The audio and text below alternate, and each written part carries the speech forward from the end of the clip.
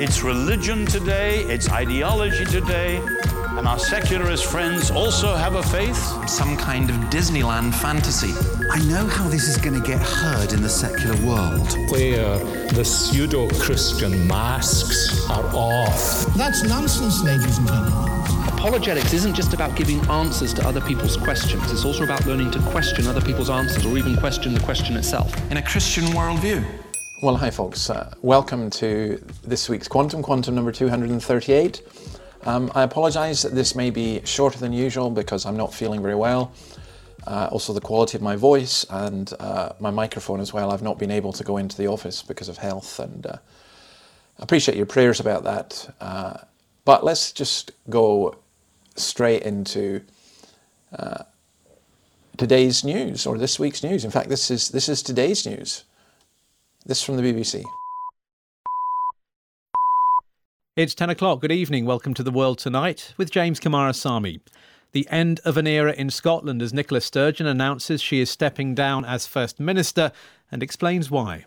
In my head and in my heart, I know that time is now. That it is right for me, for my party and for the country. We'll examine her legacy and ask what comes. That is Nicola Sturgeon leaving. She has announced her resignation. For those who don't know, she is, of course, the First Minister of Scotland. There's so much that we could say about this, and we will say about it at some point, but at this stage, I just want to say, when she says, in my head and in my heart, very much like Jacinda Ardern, it may be that she is just worn out, but the reality is, the polls for independence are down 12%. She's caught up in an infrastructure case with ferries costing £500 million and still no ferries. The transgender case, above all, has shown her weakness and shown the extent of opposition to her in Scotland, and the UK government has had to come in and rescue her. There's an ongoing police case about missing funding or misplaced funding concerning her husband and herself. The Supreme Court case which said that the Scottish government couldn't go ahead and do its own independence referendum. I mean, it's just all been going wrong, and I think we'll reflect maybe on her life or her work. I think overall I am rejoicing that she's left, because I think that she has caused so much harm and trouble in Scotland, and she's left Scotland a far worse place. It's just been so depressing. I found this video clip. I think someone may have sent it to me. I thought it was very funny, actually. I'll put the video clip up, but for those of you who know 24, you'll get the gist of it. Listen to this. 24 events occur in real time. Scotland's First Minister certainly under a lot of pressure. A crisis is about to explode. Slap bang in the middle of a huge row. My comments about her, the person being a rapist. Sent to Corntonvale Women's Prison. This person was described in court as preying on vulnerable women. The threat to women, they are not. The question at hand is not whether this rapist should serve a sentence for rape. It's whether this individual is a man or a woman, and therefore which prison he or she goes into. So what is your answer? Is this individual a man or a woman? The First Minister was asked this question today at First Minister's Question Time. She gave the response. Very confusing answer. At the last count, the First Minister had refused 12 times to say if Isla Bryson is a man or a woman. A man or a woman? This individual is a rapist. That is the most important thing. Do you regard Isla Bryson as a She woman? regards herself as a woman. I think you just referred to Isla Bryson using the word her. I can't remember. I'll take your word for it. Sounds like a Freudian slip. My question is, are all trans women women? You haven't answered that question. Well, that's not the point that we're dealing with yet. The question I'm asking. Trans women are... This case clearly demonstrates, I think, that concerns raised by her opponents have a good deal of basis in reality. There was a rally outside the Parliament saying that you're a destroyer of women's rights. I mean, have you listened enough to women who don't agree with you on the reform of the gender? I've listened a lot. You said that some of the opponents are transphobic, misogynistic, homophobic, maybe racist as well. Who are you talking about? Where have you seen these things? Where is this a fact? Her popularity, along with the SNP's, has fallen. Support for the SNP is at its lowest for 5 years. We are running out of time. Get out of there, Jack. Now, who's going to replace her? That's interesting. The person who should replace her, the most competent person, is the treasurer or her finance secretary, Kate Forbes. But already I've been involved with journalists and others who are saying, no, Kate Forbes can't do it because Kate Forbes would be, I can't remember what the expression is, well, basically because she's a Christian. Have we really reached the case in the United Kingdom where a Christian cannot hold senior office? Maybe. One of the reasons that Nicola has gone is because of this.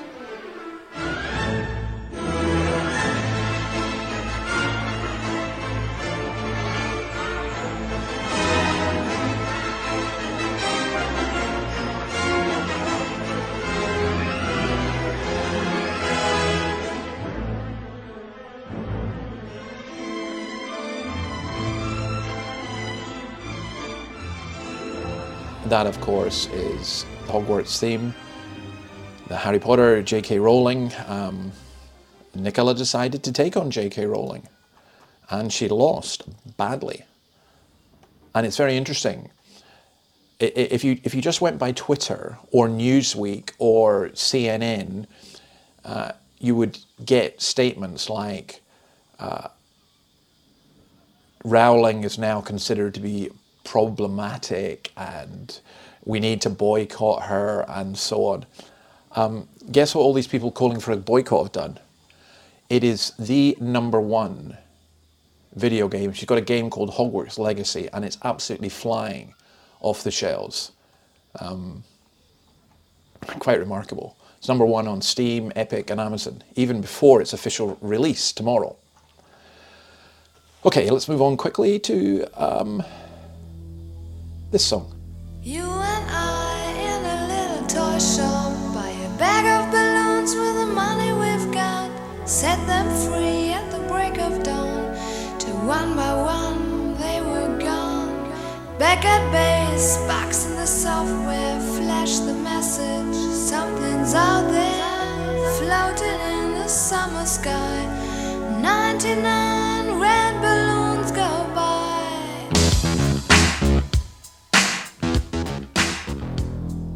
That's Nina, 99 red balloons. And if you've been watching the news, you've got to know what this is about. This is a crazy story. This is the White House spokesperson answering a question about the shooting down of balloons. The Weather Service website here says that the weather balloons are released around the world from 900 locations twice a day, every single day of the year, including 92 released by the National Weather Service in the U.S. That they fly for at least 2 hours a day, drift as far as 125 miles in the ground. If it turns out, as it looks like, that the president and Mr. Trudeau sent Top Gun fighters to blow weather balloons out of the sky, does the president regret that, and is he embarrassed by that? I'm not going to get ahead of of any final decision. We just don't know yet. We actually just don't know. Now, there is no question that there was a Chinese spy balloon which was shot down and probably needed to be shot down. But now Biden and others have gone gung-ho, and it appears as though they're shooting down weather balloons. Mind you, the conspiracy theorists on Twitter and TikTok and Facebook and everywhere else are saying, no, this is it. This is the alien invasion that's happening now, and our governments, the Illuminati, are shooting down the aliens. Yeah, right. But you talk about a world gone mad. Rishi Sunak, the government spokesperson in the UK, was asked, does Rishi Sunak, the Prime Minister, believe in aliens? And the response was, it's not something I've asked him. In the US, the senior US journal, Glenn Van Herk, said he would not rule out aliens as a source of the threat. Oh my goodness. Well, if you think that's mad enough, let's just think about Woke Watch. The words male and female should be phased out in science because they reinforce ideas that sex is binary. Scientists, now we have to say some scientists have suggested, and these are apparently Canadian and American scientists, because most other scientists in the world still have some degree of rationality. Researchers studying ecology and evolutionary biology should be encouraged to use terms such as sperm-producing or egg-producing or XY, XX individuals to avoid emphasizing heteronormative views, these experts say. Other problematic words, have you ever used these? Man, woman, mother, father, primitive, advanced, alien, used that earlier, invasive, exotic, non-native, and race. The EEB, Ecology and Evolutionary Biology Language Project, says such terminology is harmful and not inclusive. Even the term the survival of the fittest should no longer be used because it discriminates against people with disabilities and is linked to eugenics. Well, I never thought I would see a day when I'd be saying that I agree with Richard Dawkins on almost everything just now, and he's just weighed into this and said, no way, you're not doing this. I'm going to use every single one of them. And then there's a tremendous article by Frank Furedi on, again, this language police. And I think this is really important because I want to come on to something with this in a moment. So again, he talks about how the local government association have an inclusive language guide where mum and dad, of course, are gone, homeless is gone, ladies and gentlemen is gone, expat is gone, deprived neighbourhoods is gone, second generation is gone, lifestyle choices is gone, economic migrant is gone. The LGA said instead of mum and dad, we should use birthing parent. The LGA has not yet, says Furedi, coined the term non-birthing parent, but watch this space. Sky Sports banned the term nitty-gritty. This one, I love this one. The National Theatre of Scotland has decided that the word spooky should be censored because it's got racist connotations. Archaeologists at Brandeis University have banned the word picnic because they claim picnic was often associated with lynchings of black people in the United States. Frank Furedi tells this rather moving story. He says that as soon as I heard that my mother had a stroke, I went to see her at our local hospital. Upon arrival, I introduced myself to the nurse with the words, I'm Frank Furedi, I'm Clara's son. The woman looked at me and said, you mean you're her carer? No, her son, I responded. But she was insistent, no, you are her carer. Later, a hospital administrator explained that they use the word carer because it includes all. Apparently, not every patient has a close relative to look after them. That's why in Australia, the Department of Health defines everyone who provides help to an ill or frail person as a carer. Its website notes that many carers don't consider themselves to be carers, they just see themselves as just family members. These people, I think they're sick, to be honest, but they're seeking to redefine our identity. I go home and I look after my mother, not because I'm her carer. I care for her because I'm her son. Now, he cites a woman, I've forgotten her name, but I thought this quote was great. Language is our means of classifying and ordering the world, our means of manipulating reality. In its structure and in its use, we bring our world into realization. And if it is inherently inaccurate, then we are misled. If the rules which underlie our language system, our symbolic order, are invalid, then we are daily deceived. Now, all we are seeing out here, if you're a Christian, you should know the story of the Tower of Babel. And all we are seeing playing out here is the destruction of language, which itself is part of Satan's plan to destroy humanity, not aliens. All right, all of that's fairly heavy, so let's have a wee advert break. Here comes the lilt man. Lilt. Here comes the lilt man. Lilt. Lilt with a totally tropical taste. Pineapple and grapefruit. Lilt. And the sun is bright. Lilt. And the sand is white. Lilt with a totally tropical taste. With a totally tropical taste. Lilt. That's Lilt, the soft drink brand Lilt. And after 50 years, it was called Lilt, the totally tropical taste. It's now going to be known as Fanta, Pineapple and Grapefruit, according to Coca-Cola. I have no idea why. Maybe Lilt's racist, I don't know. But talk about overreaction. A fan on Twitter said, "I'm not sure I want to live in a world where Lilt, the totally tropical experience, no longer exists."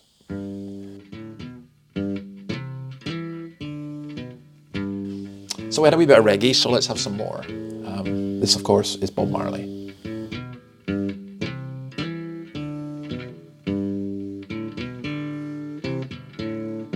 Old pirates, yes, they rob I, sold I to the merchant ships. Minutes after they took I from the bottomless pit. But my hand was made strong by the hand of the Almighty. We forward in this generation triumphantly. Won't you help to sing these songs of freedom? 'Cause all I ever have, redemption songs, redemption songs.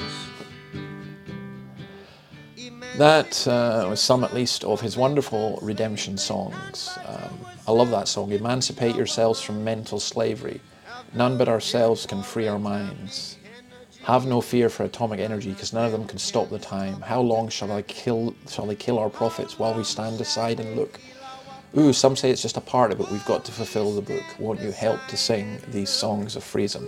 Some say it's just a part of it. We've got to fulfill the book. Won't you help to sing these songs of freedom? 'Cause all I ever have, redemption songs, redemption songs, redemption songs. Now, I read, and this appears to be true, I've not been able to verify it from other sources, but this was, I think, in Premier Christianity, so I'm assuming they verified it, that Tony Cummings reports that the kind of Rastafarian prophet became a Christian before his death in 1981. Someone called Judy Mowat recorded when Bob was on his dying bed, his wife Rita called me on the phone and said to me that Bob was in such excruciating pain, and he stretched out his hand and said, "Jesus, take me." I was wondering to myself, why is it that Bob said Jesus and not Selassie, Haile Selassie? But I never said it to anyone. Then I met a friend of mine, and he said his sister was a Christian, was a nurse at the hospital before he passed on, and she led him to the Lord Jesus Christ. So when Rita saw him saying, "Jesus, take me," he'd already received the Lord Jesus Christ into his life. Actually, earlier, I think about 6 months earlier, he was accepted into the Ethiopian Orthodox Church by Archbishop Abuna Yesekiak, and he was given the name Barhani Selassie. I don't know, I love that story. Redemption songs, these songs of freedom, songs of freedom.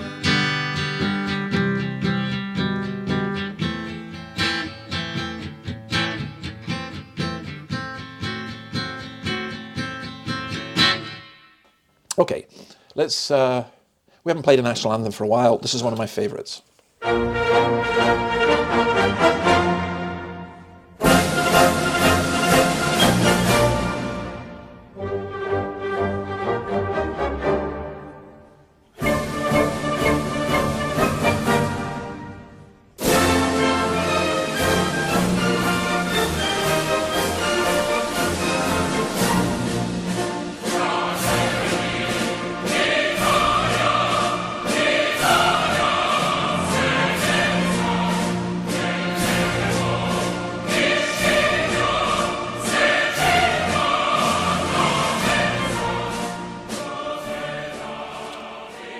That is the Italian national anthem, Il Canto degli Italiani.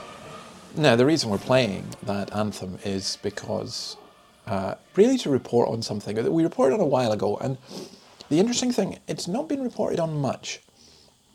I can't remember if this was an article in The Telegraph or, no, it was in The Spectator about Meloni.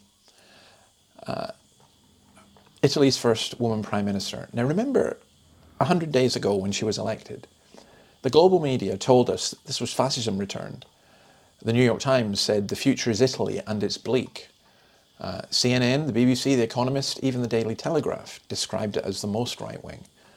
One German magazine defined Meloni as the most dangerous woman in Europe. They could never provide any evidence for this other than that she was anti-abortion. Now, I'm not sure when becoming anti-abortion made you a fascist, but that's the level of political discourse nowadays. But what Meloni has done is really quite extraordinary. For example, she's set up an $8 billion offshore gas production deal with Libya. It's the biggest single foreign investment in Libya's energy sector, and it's helping wean Italy off reliance on Russia's gas. She has stopped 22,000 illegal migrants coming, although still 100,000 actually did make it over. Her popularity is rising. It was expected to fall apart when she was elected. The Brothers of Italy got 26%. They're now standing at 30% in the polls. The Italian police arrested the chief boss of the Costa Nostra, the Sicilian Mafia, who'd been on the run for 30 years. Even The Economist wrote this week, few governments approach the end of their first 100 days in such good shape as Giorgia Meloni's right-wing coalition. You'd never think that would be the case. And if you watch CNN or the ABC, or even the BBC, you wouldn't know that that was the case now, would you? And speaking of the BBC, let me just say something about Prevent, the de-radicalisation programme. Now, there's a whole lot more I wanted to say about it, but let me just say this. There's a review that's been presented to the Home Secretary by someone called William Shawcross, which says that the anti-radicalisation programme Prevent had failed to do enough to counter the dangers from non-violent Islamist extremism because they were scared of being accused of Islamophobia. Now, I didn't know this until I read this in preparing for this, but 7 of the 13 terror attacks in the past 6 years, including the murder of MP David Ames, the stabbing of 3 friends in a Reading Park, and the bombing of Liverpool Women's Hospital, have been carried out by Islamist extremists who had been referred to Prevent. See, these people, if they get a hint of something being politically incorrect, they'll go for it. But, oh no, we mustn't be Islamophobic. You see where it's coming from? All right, let's change tack and let's hey, have a listen to this. A rebel took to the streets. He recruited others to join him. They quit their jobs, left their families, and swore allegiance to him. They roamed the hood, challenged authority, and made a lot of people uneasy. Community leaders feared them. Religious leaders abhorred them. Law enforcement labeled them outlaws. We have to shut them down, they said.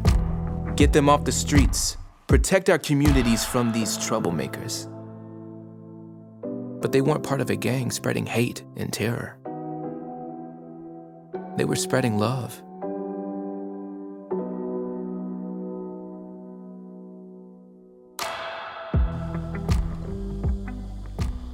Now, I don't know if you watch the Super Bowl. I basically have no interest in watching the Super Bowl. I'm sure my American friends, most of you do. But what you heard just there was part of an advert.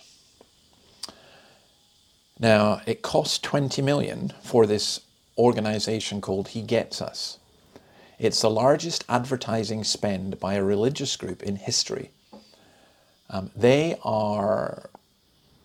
It's estimated that $545 million was spent in total on advertising during the Super Bowl.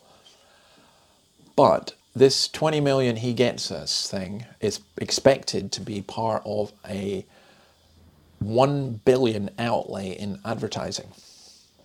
Now, groups like CNN, this made me immediately want to like this group because CNN had a go at them, saying they were evangelical Christians and you have to be really suspicious of them, in effect, and questioning whether they were really right-wing under disguise. But what about those of us who are Christians and we don't buy into that kind of nonsense? What about that advertising campaign? Well, I was asked about it, and my own personal view is just simply this. I think it's very effective in terms of how it's done. It's done really well. I'm not even sure that I would be prepared to argue that the money was entirely wasted, although I do think spending $1 billion on advertising, wow, I'm not sure. But I think this. The messages: Jesus confronted racism with love. Jesus was sick of hypocrisy too. Jesus was a refugee. Jesus went all in too. Jesus welcomed the poor. Jesus was fed up with politics too. Jesus let his hair down too. He gets us. It's really trying to say that Christ identifies with us as we are. I'm not sure that's a radical message. I'm not sure that's enough.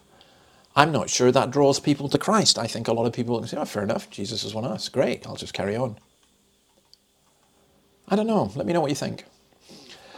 And then one other thing before I go, and I have managed, I think, to do the whole time, this Asbury revival. So again, thank you to those of you who contacted me and told me about it. Let's listen to this. So I went and